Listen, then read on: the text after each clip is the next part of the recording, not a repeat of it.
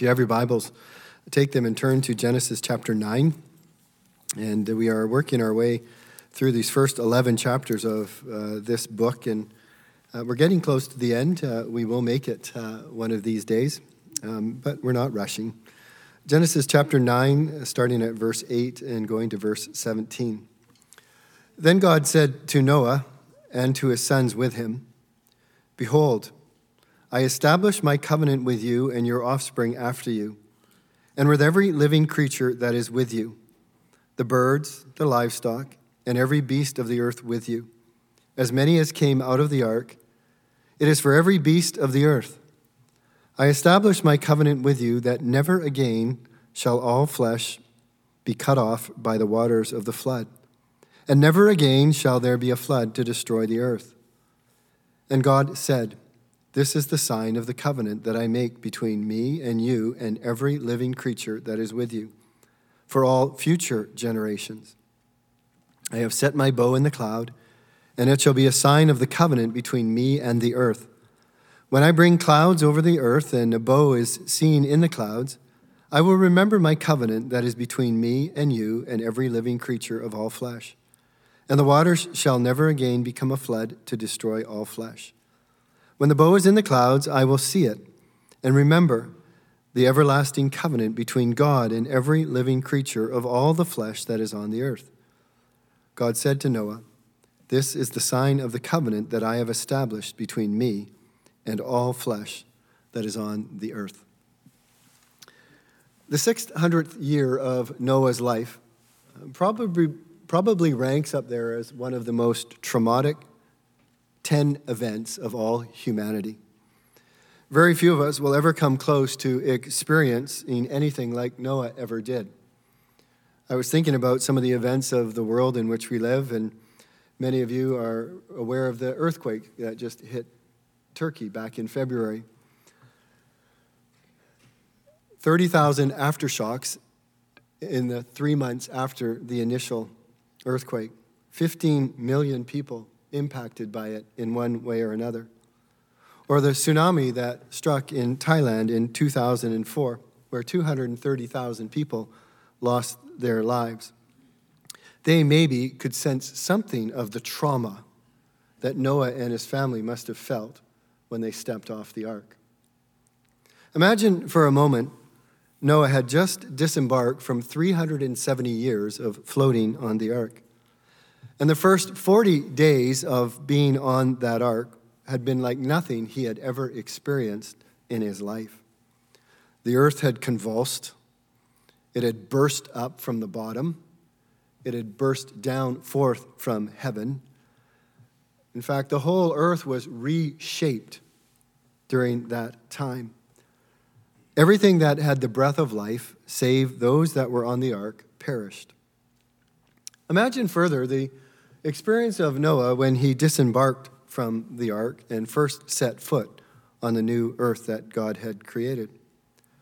Destruction and death would have been all around him.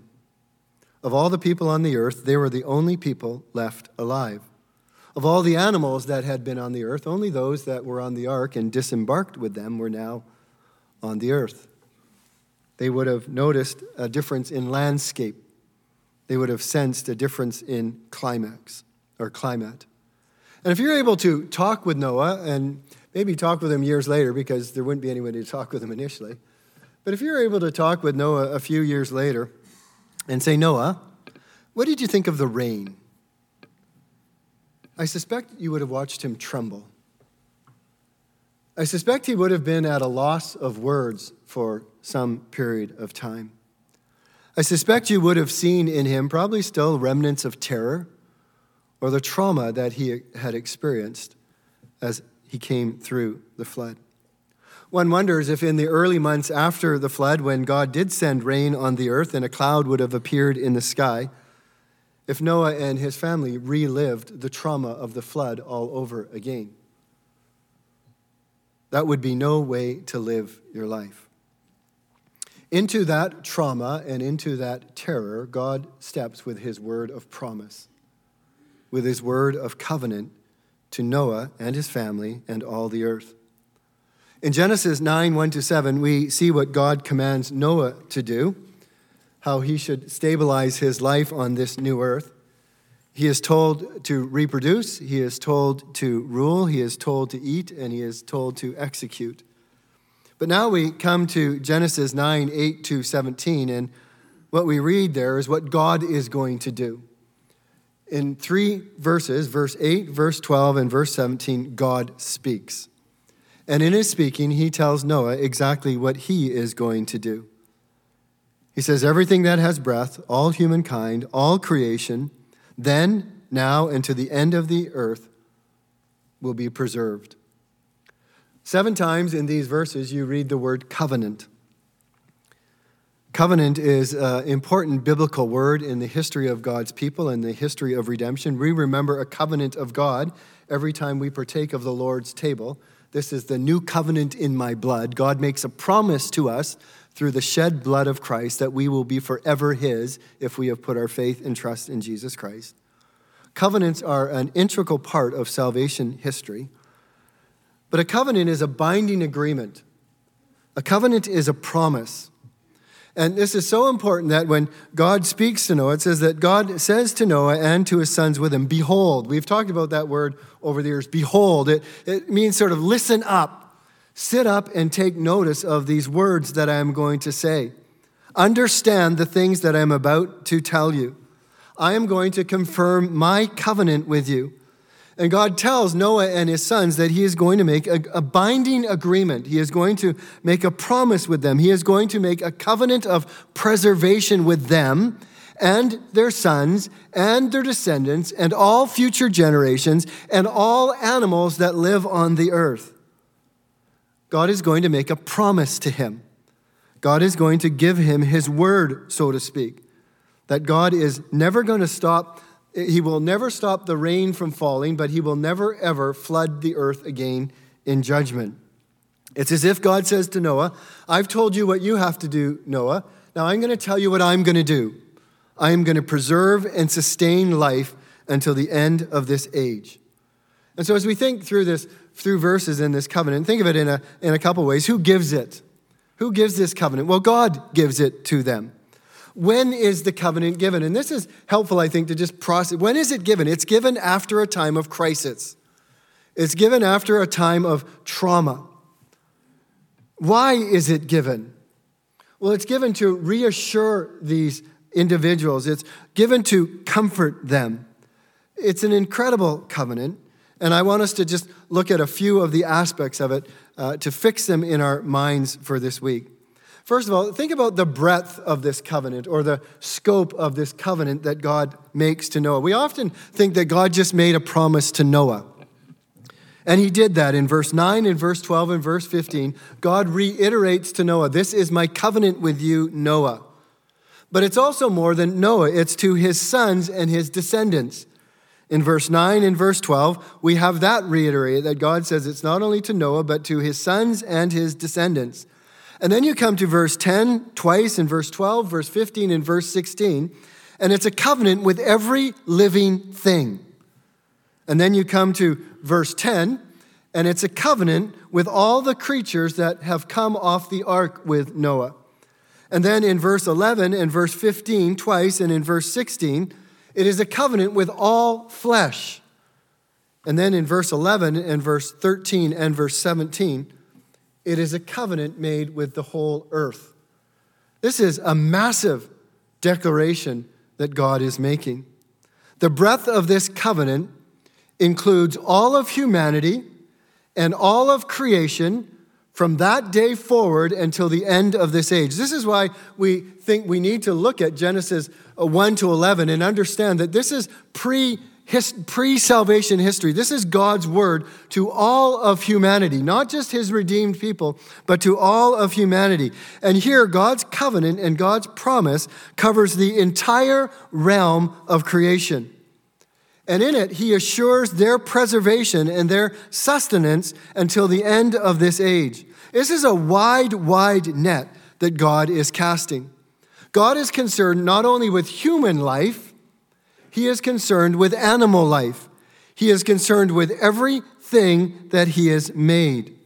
This covenant of God is to sustain the whole world. It's this promise of God to be good to all that he has made, all of humanity. Some people, and I think they're right, talk about this as common grace. This is God's promise to preserve and sustain all of humanity and all the earth, whether they are good or bad, whether they are evil or righteous, whether they are obedient or disobedient, whether they are sinful or not. This is God's promise to all he has made, to preserve it and to sustain it. By this covenant, God guarantees the orderly continuance of all creation. This is an amazing word. This is a word that we should not quickly forget or take out of our memories or our minds when we leave this place.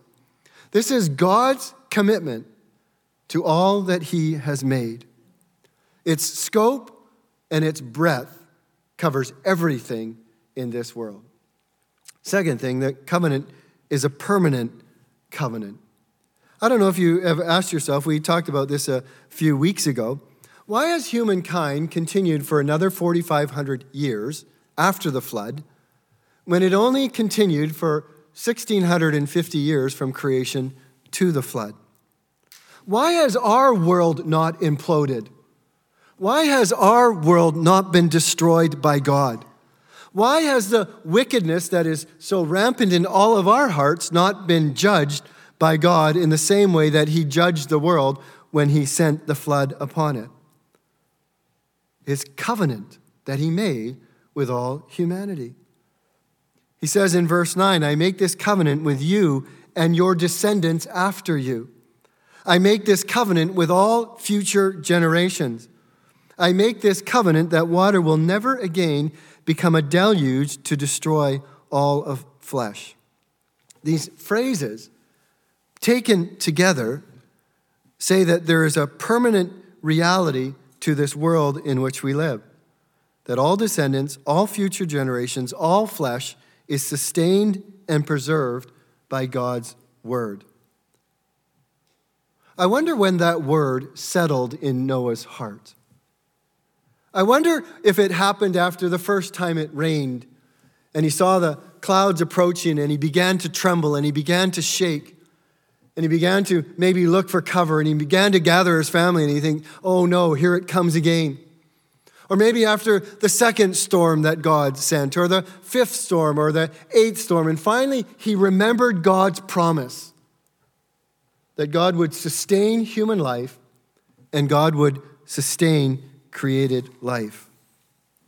And his heart finally rested in the promise of God. Have your hearts rested in the promises of God? Is there a promise that you have read or a promise that you are clinging to that it's still kind of shaky and circumstances seem to cause you to doubt it? Or have you come to take God at his word and believe what he has spoken? One of the things about the permanence of this promise that strikes me is verse 16. In verse 16, it says, the bow will be in the clouds, and I will look at it and remember the everlasting covenant. It seems that there is something to this covenant that is greater than simply temporal reality or getting us to the end of this age, that this covenant, this promise to sustain all of life extends even farther than this present age in which we live. You think about Revelation chapter 4, verse 3. And around the throne was what? A rainbow. There's a rainbow around the throne of God in heaven. Why this sign of the covenant around the throne in heaven? Why this sign of God's promise to sustain and preserve life around the throne in heaven? Well, at the very least, it's a symbol of grace and mercy. It's a reminder to all who are around the throne and all who observe God that he is a gracious God and that he is a merciful God and that he will always be a gracious and a merciful God.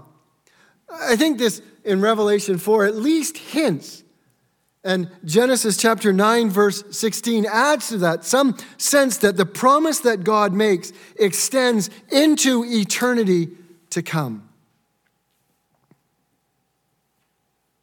For we to whom the trustworthiness of a promise seems to be often on shaky ground, for we whose words often seem to be easily changed or circumstances that make things different than 3 weeks down the road than when we made the first promise. For we who maybe have not the ability to see down the road, and so a promise we make is not a promise that we are able to keep down the road. What we have with God is an eternal reminder of his steadfastness, of his never changing, of the permanence of his word given to us, of the fact that never, ever will a word of God fail. Never, ever will a word of God change. His is an eternal word, and his covenant is an everlasting one. There's another word that's used 3 times in this text to drive home this notion of permanence, and you'll find it in verse 9, verse 11, and verse 17. It's the word establish, or in some of your Bibles it will be the word confirm. It's a word that means to make stand. It's a word that suggests when all else falls, this will stand. It's a way of God saying, and it's used in 3 different tenses, that God initiates this covenant, that God sustains this covenant, and that God will complete this covenant.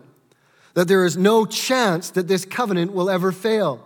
There is no chance that this covenant will ever be reworked or redone.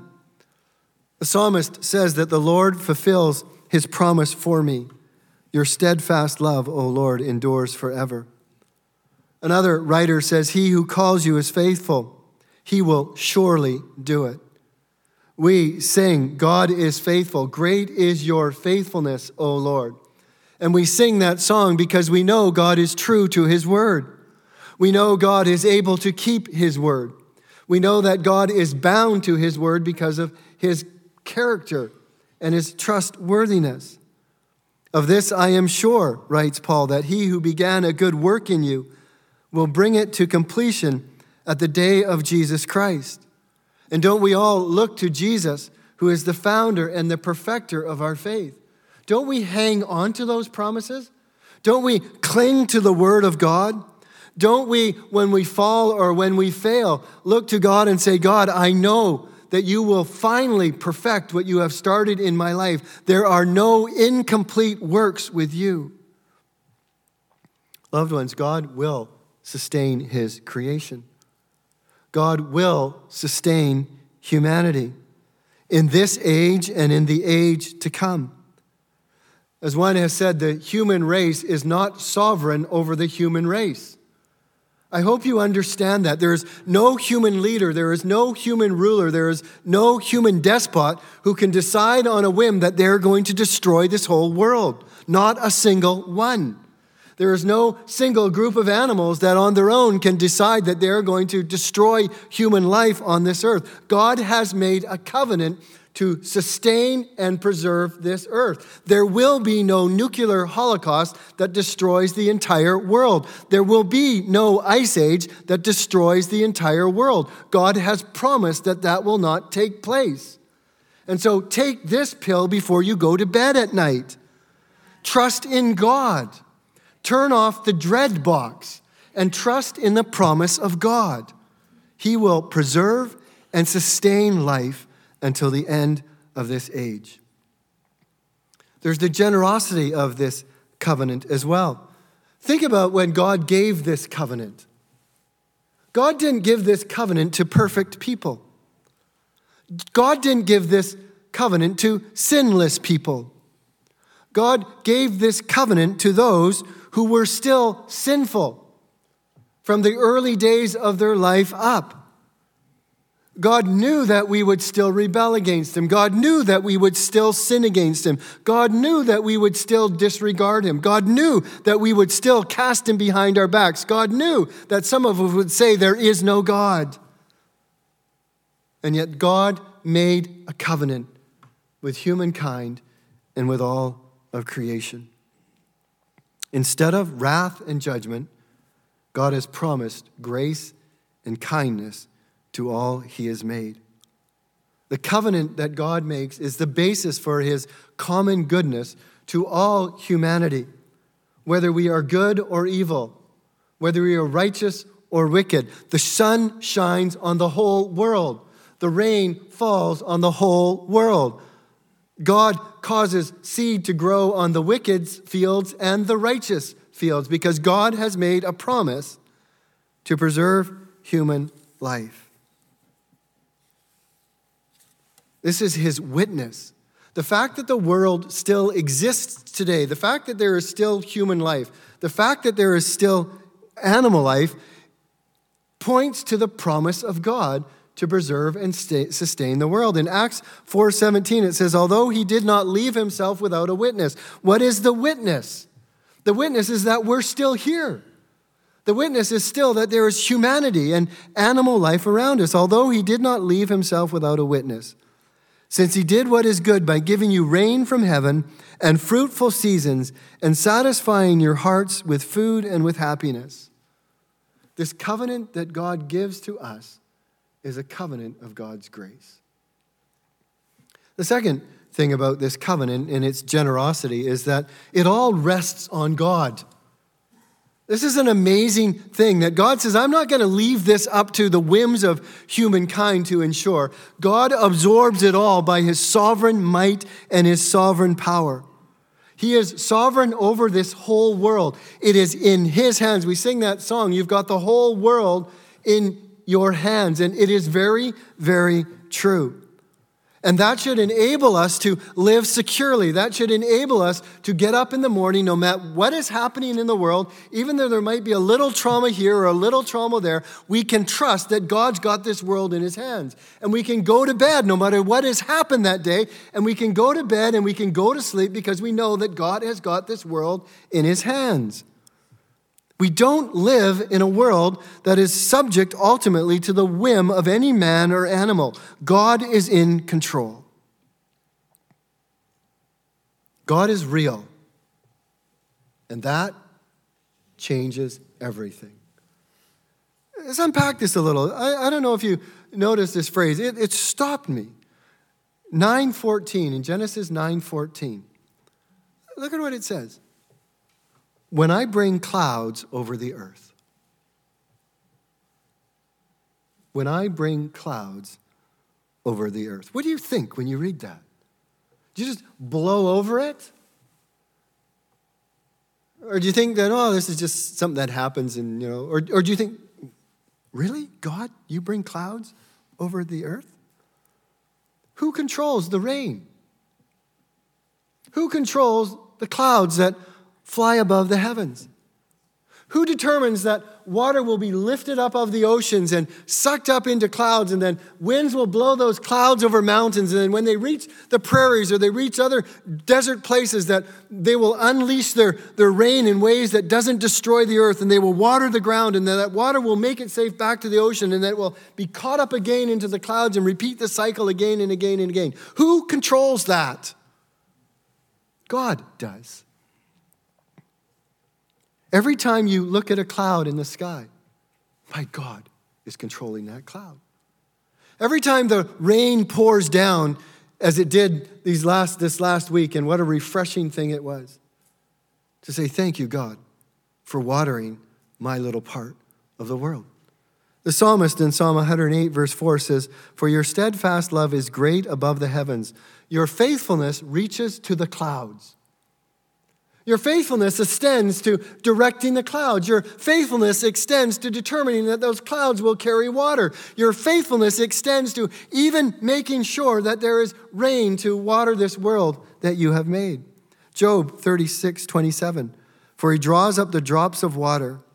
They distill his mist in rain, which the skies pour down and drop on man abundantly. Can anyone understand the spreading of the clouds? No. But if you understand God, yes. Job 37:11, he loads the thick cloud with moisture. The clouds scatter his lightning. Psalm 135:7, he it is who makes the clouds rise at the end of the earth, and who makes lightnings for the rain and brings forth the wind from his storehouses. This must have been ears or music to the ears of Noah. God controls the clouds. My God has promised never, ever to flood the earth again in this way. And my God can do it because my God directs the clouds. Then did you notice again the words that God uses? He says, my covenant. Not our covenant, but my covenant. I myself. Never we. You don't find that in these verses. It's not you and I. It's not a covenant that is sort of two-sided in any way or that's even asymmetrical in any way. It's God's covenant. This is on God's plate. This is God's world. In other words, this covenant is unilateral. It's not dependent on you or I. It's dependent solely on the character of God, on the power of God, on the might of God, on the promise of God. Every living thing depends upon God. Every human depends upon God. Humankind has done its best to destroy this earth. Humankind has done its best to want to destroy the earth. But loved ones, that will not happen because God has made a promise that he will sustain and preserve this earth until the end of this age. It's an unconditional promise as well. By that, it simply means we aren't part of the equation. It's not that God will do his part if we do our part, or if we don't do our part, God won't do his part. God is not bound to us in any way to maintain or keep this covenant. It is all on God's back. It is all rooted in God's character. It all depends on God's faithfulness. It will not be in jeopardy because we mess up. And it is inviolable. That means it is indestructible. That means it will never go away. That means it will never fail. Why? Because it is God's covenant.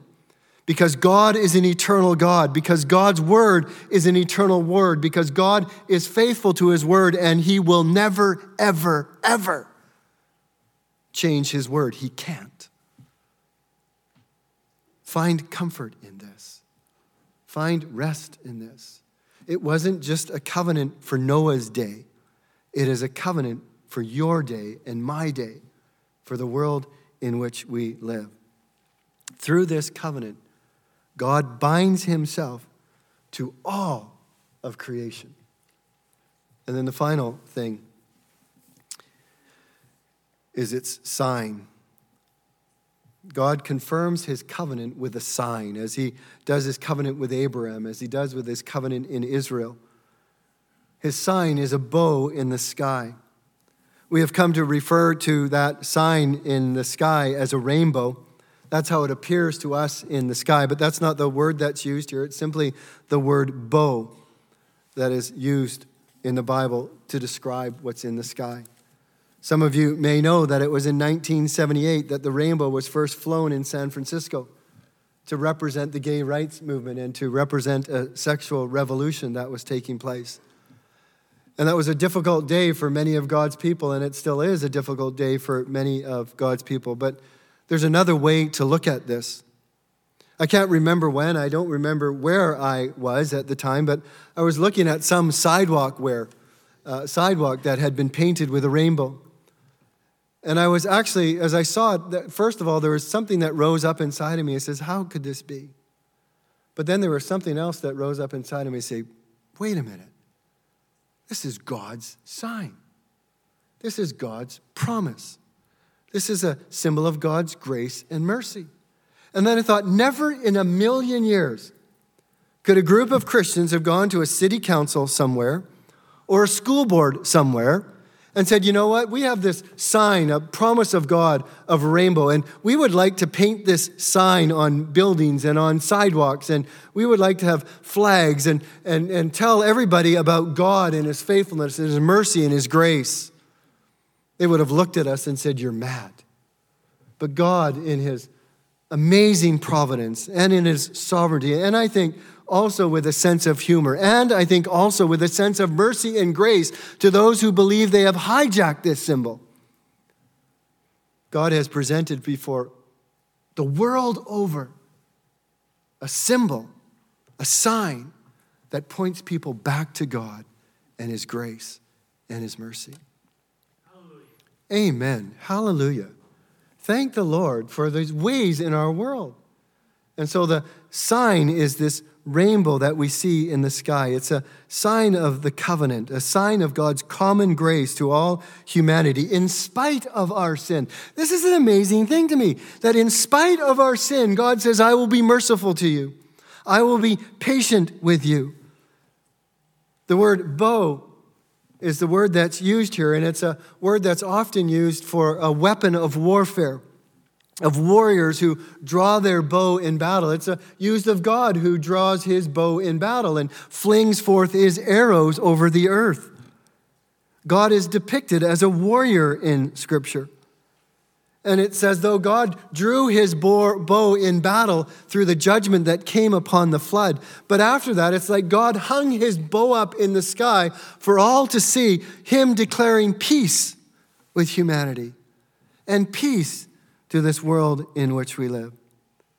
The symbol of war and destruction has now become a symbol of peace that God hangs in the sky every time it rains. Or not every time it rains, but many times that it rains. What a powerful reminder of the promise-keeping God who is our God. Why did God give it? He gave it to reassure Noah and his descendants and all creation that never, ever again would he destroy all human flesh in such a way. It's a reminder that our day is not a day of judgment. It's a day of peace. It's a sign of God's mercy to sinners. It's a reminder of God's patience.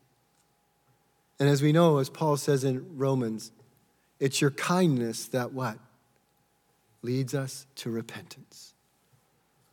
Others, I don't understand why so many millions of us have been born under the promise of God's covenant, sealed with a rainbow, to be gracious and merciful and generous and kind to us. But that's what God has done.